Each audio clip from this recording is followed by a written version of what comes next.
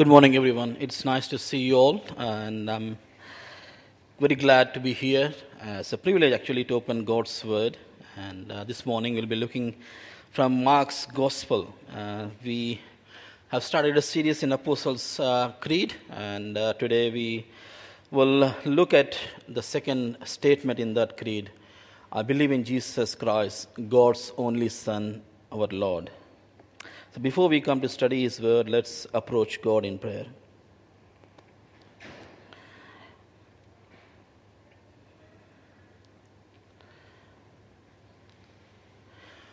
Gracious and Heavenly Father, we thank you and we praise you, Lord. We thank you for your mercies and grace. We thank you for your word. We thank you that we can come and can study your word, and we, Lord, this morning ask for your grace upon grace. We ask that you would help us to understand, and also, Lord, help us to apply it in our lives. Help us not just be hearers, but be doers of your word. And also pray that, Lord, you would be with me and help me to preach your word faithfully for your glory and honor. In Jesus' name we pray. Amen. So while I was studying at Christ College, I studied here. I did my Bachelor's of Theology from this college. So while I was a student at this college, each year we were sent out on a mission trip to different Presbyterian churches. And so the purpose was to go and learn from that local church, observe the pastors and the elders, and also to serve, and also it gives you opportunity to preach and to do other things. So during one of these mission trips, we were sent to Terrigal Presbyterian Church in the Central Coast. And this was just before the Easter, so they were organizing an outreach. So they prepared a set of questions. They thought we'll walk on the streets, meet the random people there, and ask them a couple of questions about Easter. And one of the questions was, who do you think Jesus is? So that was one of the questions. So we can get to know what people believe and then help them to understand about Jesus. So when we were walking and meeting different people, we heard a lot of different answers from people. Some said Jesus is a good teacher. Some said he performed miracles. Some said he's God, like Christians follow this person, Jesus. And if you ask your friends at workplace, you'll get some interesting answers as well. And if you ask a Hindu, somebody from India, and they would say that Jesus is one of the gods. He's the God of the Western people. He's the God of white people. So not God of Indians, but he's God of white people. And if you ask a Muslim, if you have Muslim friends, they will say that Jesus is one of the prophets. We respect him, we honor him, but he's a prophet. So there are different opinions out there, different ideas of who Jesus is. But at the same time, as we come to the Apostles' Creed, or as we come to look into the Gospels, especially this morning as we look into Mark's Gospel, Mark presents a different kind of Jesus. Mark says this Jesus is Messiah, the Christ. This Jesus is Son of God. This Jesus is a Savior. Even the Apostles' Creed, that's what they came up with. They said Jesus is the Son of God. He is our Lord. So now we have these different opinions. One opinion of the world, and then there is a different opinion of the gospel writers and the Apostles' Creed. Now which one is true? So how do we solve this problem? So what we need to do is we need to go to the original sources. We need to go to the original source to find out which is the accurate description of Jesus. And this morning, Mark's Gospel we have in front of us today. And this Gospel was written within 30 years of Jesus' death and resurrection. So this Gospel was written within 30 years of Jesus' life and ministry. So this is the closest in time to this person, Jesus. But this Gospel is not written by the disciple. Mark is not one of the disciples of Jesus. We hear about Mark in the book of Acts. He is the son of Mary, basically. So if you know the book of Acts, Peter was imprisoned. He was in the prison and he had this miraculous escape. and he escapes from the prison. The angels open the door for him, and he comes to the house and knocking on the door. This is the house of Mary, and the people are gathered in the house, and they're praying that God will somehow miraculously release or cause something to escape, or cause Peter to escape the prison. So these people were praying for Peter's release, and Peter is here standing outside the door and knocking, and one of the servant girl goes and opens the door. Before she opens the door, she recognizes the voice of Peter. She goes and tells to the people gathered who are praying that it is Peter outside. The people do not believe. They say, "You're out of your mind. We are praying that Peter would be released, that he's in prison. We know that thing. We are praying for his release. We're not even come to the end of our prayer. We're not even said amen. How come God will act so fast and release him?" But she says, "No, it is Peter." And then they find that it's Peter. So Peter comes to the house of Mary, who is the mother of Mark, or John Mark as he's called. And he is the writer of this gospel. Mark is not the disciple of Jesus. But interesting fact is that Mark was one of the interpreters of Peter. So wherever Peter went to preach, Mark was his interpreter. So Mark basically heard firsthand from Peter, who is one of the disciples of Jesus.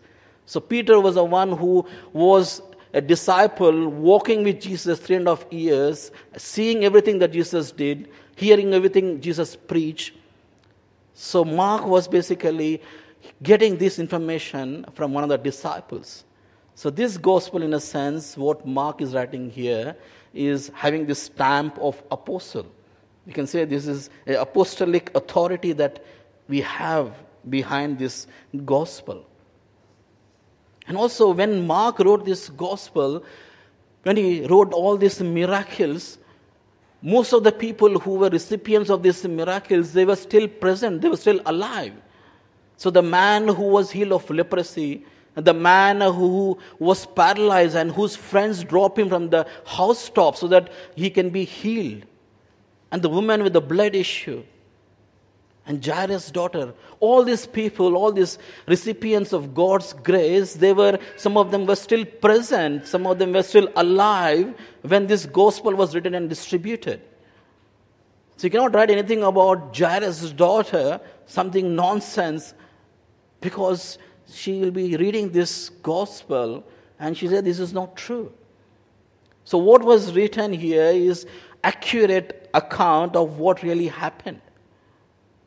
And this is something which is convincing. This is a very good evidence. I don't know how many of you watch Law and Order or any of these criminal series. My wife, she loves that. She wants to know exactly how the crime was committed and how these people go to the original sources to find the evidence and connect that evidence with the person. And that is exactly what is happening here.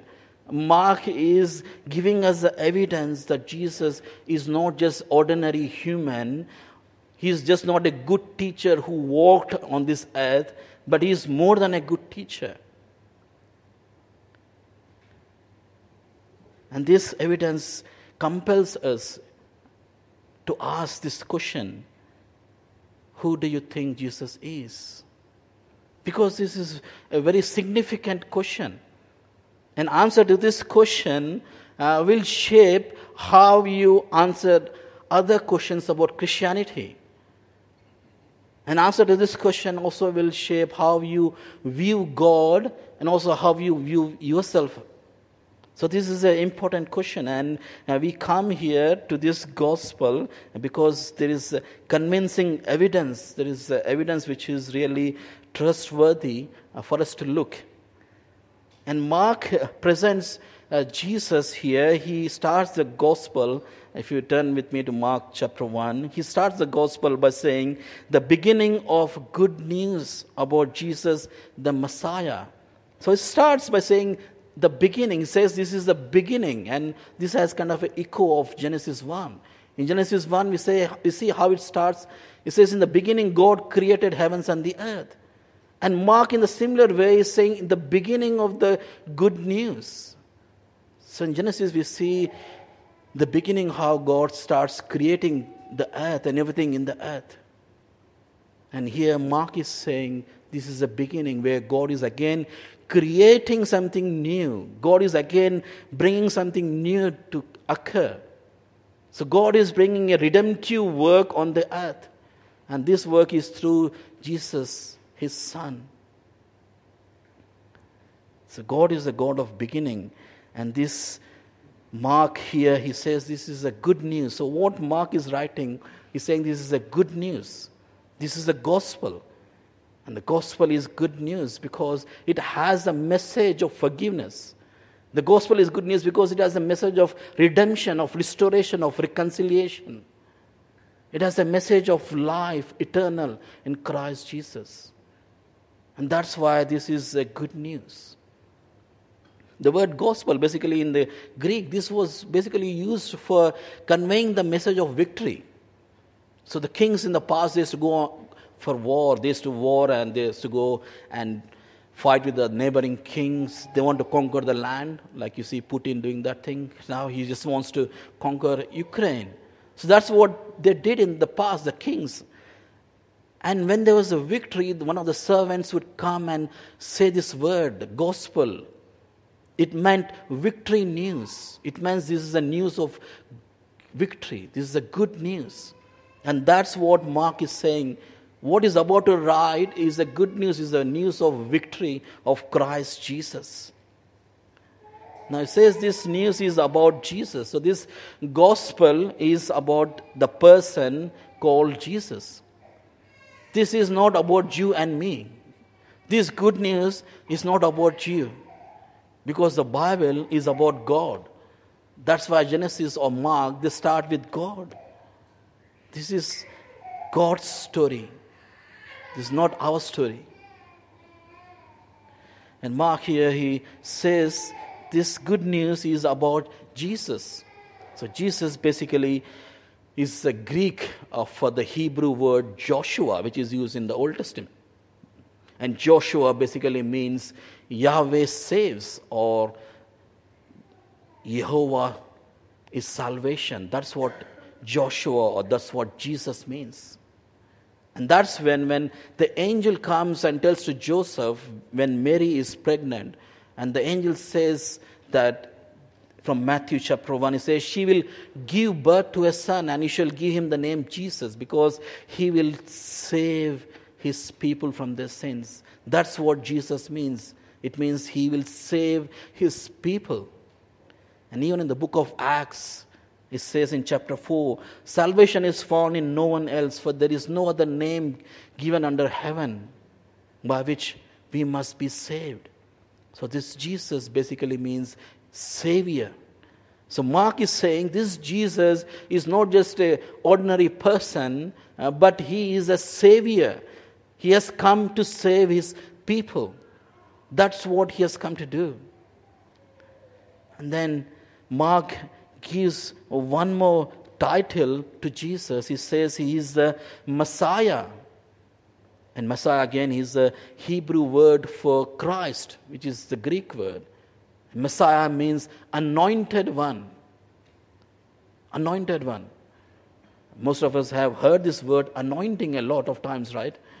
I don't know if you have any charismatic or Pentecostal friends, or if you ever drop into a charismatic church, you always hear this word anointed or anointing.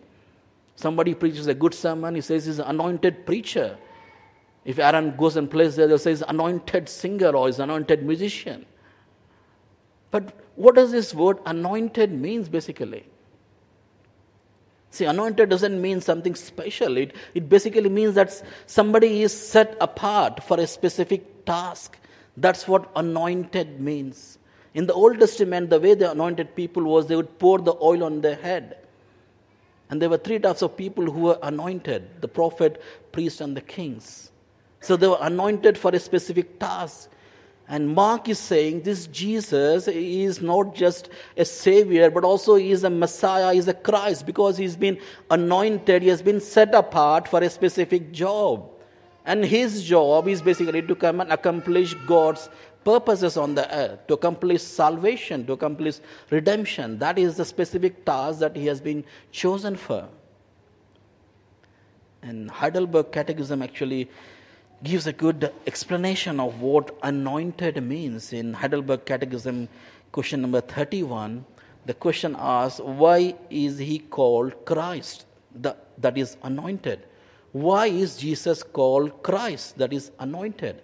And the answer is because he is ordained of God the Father and anointed with the Holy Ghost to be our chief prophet and teacher, who has fully revealed to us the secret counsel and will of God concerning our redemption. So the first thing is that he's called anointed because he is the chief prophet or the teacher. He has come to reveal to us God's will and purpose. And the second thing he says, he's called anointed because he is our high priest, who by one sacrifice of his body has redeemed us and makes continual intercession with the Father for us. And also to be our eternal King, who governs us by his word and spirit, and who defends and preserves us in that salvation he has purchased for us. So Christ, to be called anointed, it means that he is the prophet, he is the priest, and he is the king.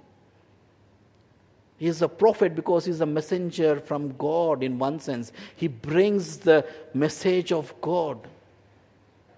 And that's what we see Jesus in the Gospels. We see that he preaches, he teaches his disciples. We read the Sermon on the Mount. That is, Jesus actually is the sermon, basically, is teaching because he's a prophet. His job is to bring this message from God to God's people. And also he is the high priest, and that's the reason why he offers himself on the cross. He is the one who pays the price for our sins. And also he is the eternal king. He is anointed, and that means that he is the eternal king. And the Jews were actually waiting for this king to come. And Jesus, he is that king, long-awaited king.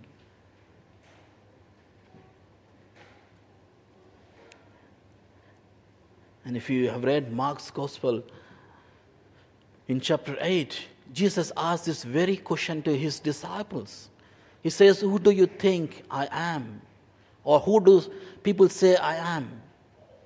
And Peter is the one who boldly confesses and says, you are the Messiah, you are the Christ. And where they were actually standing, they were actually in Philippi, Caesarea, which is a Gentile territory. They were surrounded by Gentiles, by those who did not believe in Yahweh. And in the midst of those people, Peter makes this confession, saying that you are the Christ, the Messiah. He boldly tells this thing.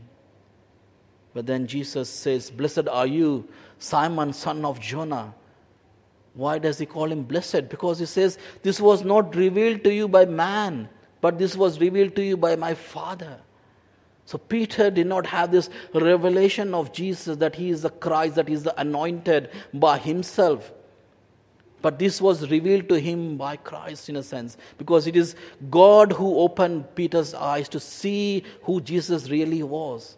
He was not just a good teacher, he was not just a miracle worker, but he was the Messiah, the Christ, the anointed one.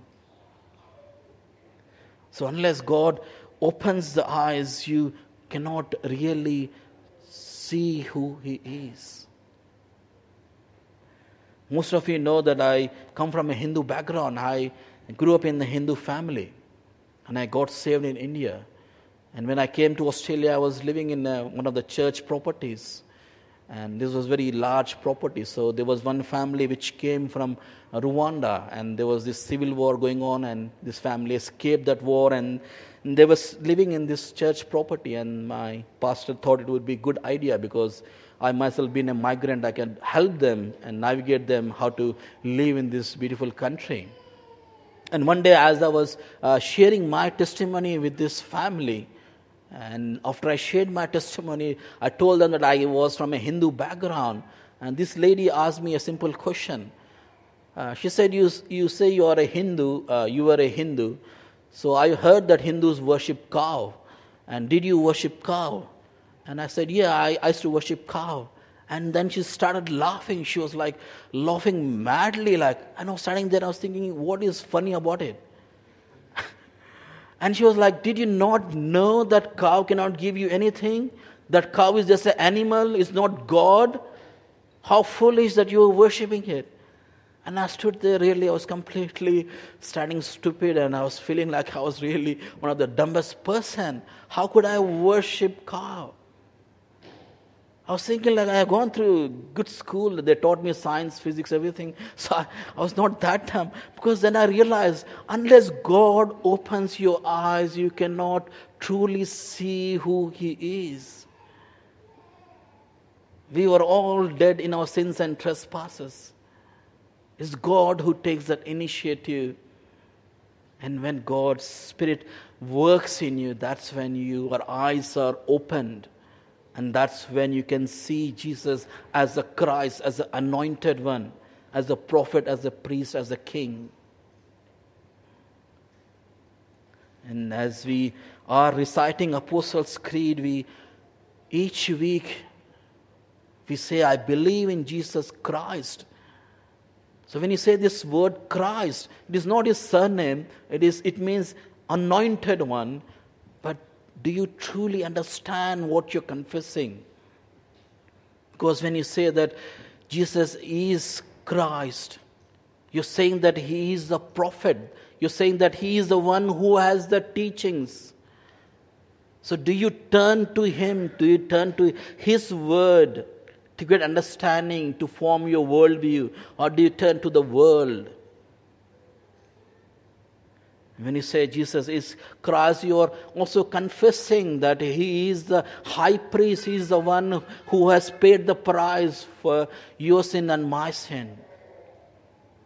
So when you say He is the Christ, you are admitting that you are a sinner and that you need someone to save you. You need someone to pay that price for your sins. And when you say that Jesus is Christ, you're also admitting that He is the King. He's the King over your life. He's the King over your hearts. There's so many opinions, there's so many ideas of who Jesus is out there in the world. And even we as Christians, many times we take the scriptures and we twist it to suit our own comforts, to suit our own purposes. We like the Jesus who is like the ATM machine, who continuously dispenses blessings, who continually gives us wealth and prosperity. Many times we have this Jesus of our own imagination. The Jesus that Mark presents here in the gospel is a Jesus who is not only a good teacher, not only a savior, but also the Messiah. He is also the Christ. He is also the anointed one. He is the prophet, He is the priest, and He also is the king. And when you come to this king, you only come on His terms. You cannot come on your terms to this king. Cannot come to this king to negotiate with him.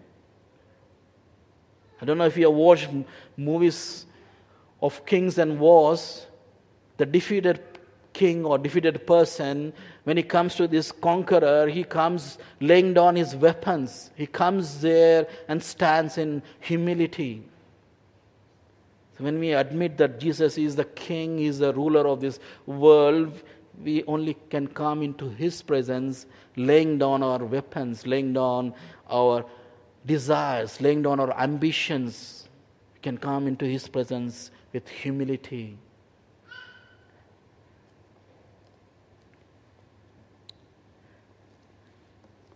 And Mark also says this Jesus is Son of God. So Mark is basically saying Jesus is the Messiah, but at the same time is also the Son of God. And as last week Pastor Eugene was sharing with us, this term Son of God, it was basically used in the Old Testament for the nation of Israel. So if you remember, the Israel were basically captives in the land of Egypt. And they were suffering under the Pharaoh. And God chooses Moses and sends Moses to go and tell to Pharaoh, let my people go so that they can go and worship me. And he says, Israel is my firstborn son. So God says this nation of Israel, this holy nation, is in one sense, is my firstborn son. So there is a spiritual connection between God and this people. So God is saying, I am the father and these are my children in a sense and these are my son. That is a title given to Israel. But then as we move on to the Old Testament, this title gets narrower. And in Psalm 2, this title is used for King David. In Psalm 2, it says that today I have become your father and you are my son in a sense. And David is called the Son of God. So in one sense, the King of Israel is now called the Son of God. So we see the whole nation of Israel being called Son of God, and it gets narrower, and it's saying King David is now Son of God. So just turn with me to Psalm 2. Let me just quote that Psalm. In Psalm 2 it says here, he said to me, you are my son, today I have become your father. So this is God saying to King David that you are my son and I have become your father. But we see this fulfillment in Jesus because he is the perfect fulfillment of this sonship. Because Israel failed to be the true son of God, they were disobedient, they were rebelling against God. In the same way, we see King David also failing. He commits sin of adultery. He is also not the perfect son of God. So these are all the, in a sense, shadows in one sense, pointing to the true son, that's Jesus Christ, who is the fulfillment of this sonship. Because he is obedient to the every word of God, he walks perfectly, keeping all the commandments.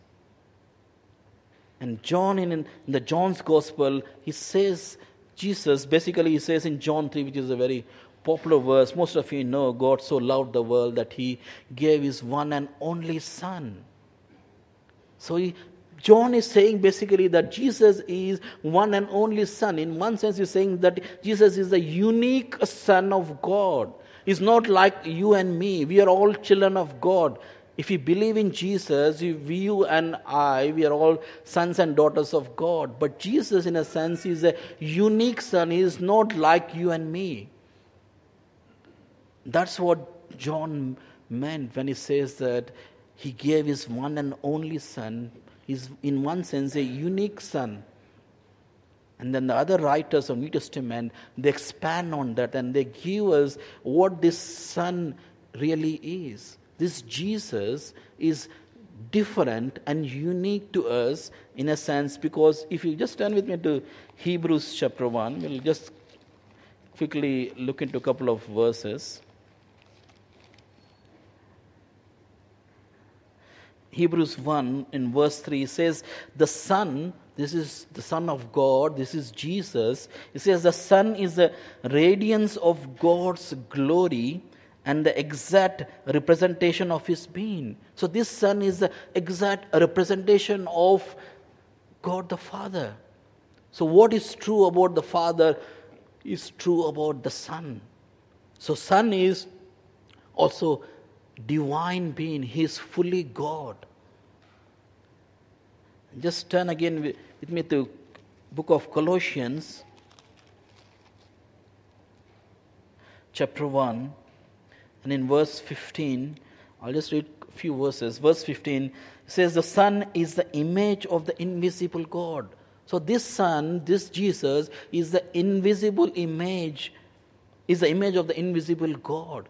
So God, who is the Spirit, Jesus, in one sense, he reflects what God is perfectly to you and to me. So Jesus, in a sense, as he appears on the earth here, as he's incarnated, as he comes, as he's born to the Virgin Mary, he is the perfect representation of this invisible God. So as we look at Jesus, we are basically looking at God the Father. And that's what Jesus says to Philip. If you have seen me, you have seen the Father. So this Son is not just the Messiah, this Son is not just a Savior, but He is God Himself. He is the very God Himself. He is the second person of Trinity. And going further in Colossians, he says that in verse 16, for in Him all things were created, things in heaven and on earth, visible and invisible, whether thrones or powers or rulers or authorities, all things have been created through Him and for Him. See, the writer of this book, Colossians, Paul, basically is making it very clear that it is through Christ that all things have been created. So in one sense, he's saying Christ is the creator. That is a very significant thing. Because there is one distinction between God and us. He is the creator and we are created beings. We are not creators. He is the creator because He has created His heavens and earth out of nothing. And that Latin word is ex nihilo. Out of nothing He creates this world. Whereas we are creative in a sense because we use the things which are present to us. We use the timber, we use the soil, and we create these buildings. So we are creating out of something. But He creates out of nothing. And that's what He is a creator. That's what is distinct about the God of the Bible. And that's what in book of Genesis He starts by giving description about this God, that He is a creator. And Paul writing here says that Jesus is creator. So everything that was created through Jesus Christ. So Jesus is very God from very God. So the term, the title Son of God basically is referring to His divinity in a sense. And Mark is presenting this Jesus as the second person of Trinity, as a very God from very God. And we see in the baptism of Jesus, when He's baptized, there is this voice from heaven, the voice of Father. And He says that you are my Son, whom I love. With you I am well pleased. So this voice also confirms. So Father Himself is confirming that this Jesus is my Son. He's confirming it and saying that I'm well pleased with Him. I'm pleased to hand over to Him this mission, this purpose of bringing reconciliation. And that's what Jesus is. He becomes our Redeemer.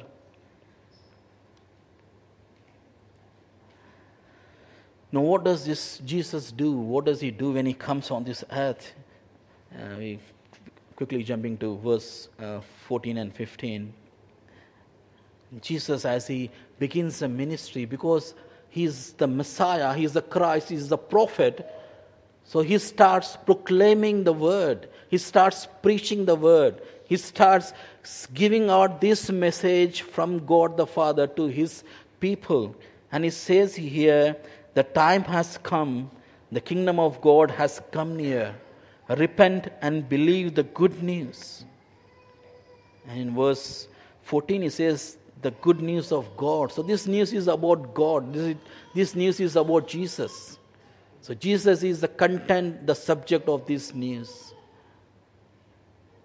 And He says the time has come. So time is fulfilled. This is the right time, He says, for God to act decisively, to bring this redemption, to bring this salvation. And He says the kingdom has come near. The kingdom has come near because the King is present. The King Jesus is present in the midst of the people. So He's saying, I am near, I am at hand. Or in one sense, Jesus is saying, I have come down from heaven on earth and I have opened my office here on earth for you guys. My office is open for business. Come. That's what Jesus is saying. He's saying that my office is open on this world. And these doors are open. Come, let's have business. But how can you step into that office? How can you come into this kingdom of God? He says, repent and believe the good news. So the first thing is to repent. And most of us know repent means to turn back from our sins and turn to God. Repent means a change of direction, basically. Change of direction. If you're marching in this direction, repentance means you turn or just reverse from that direction. That's what repent means. I don't know how many of you are watching the test series, Australia and South Africa. I'm not sure how many are cricket fans here. But one thing I love about test matches, like you have these fast bowlers. They start the innings, they start the match.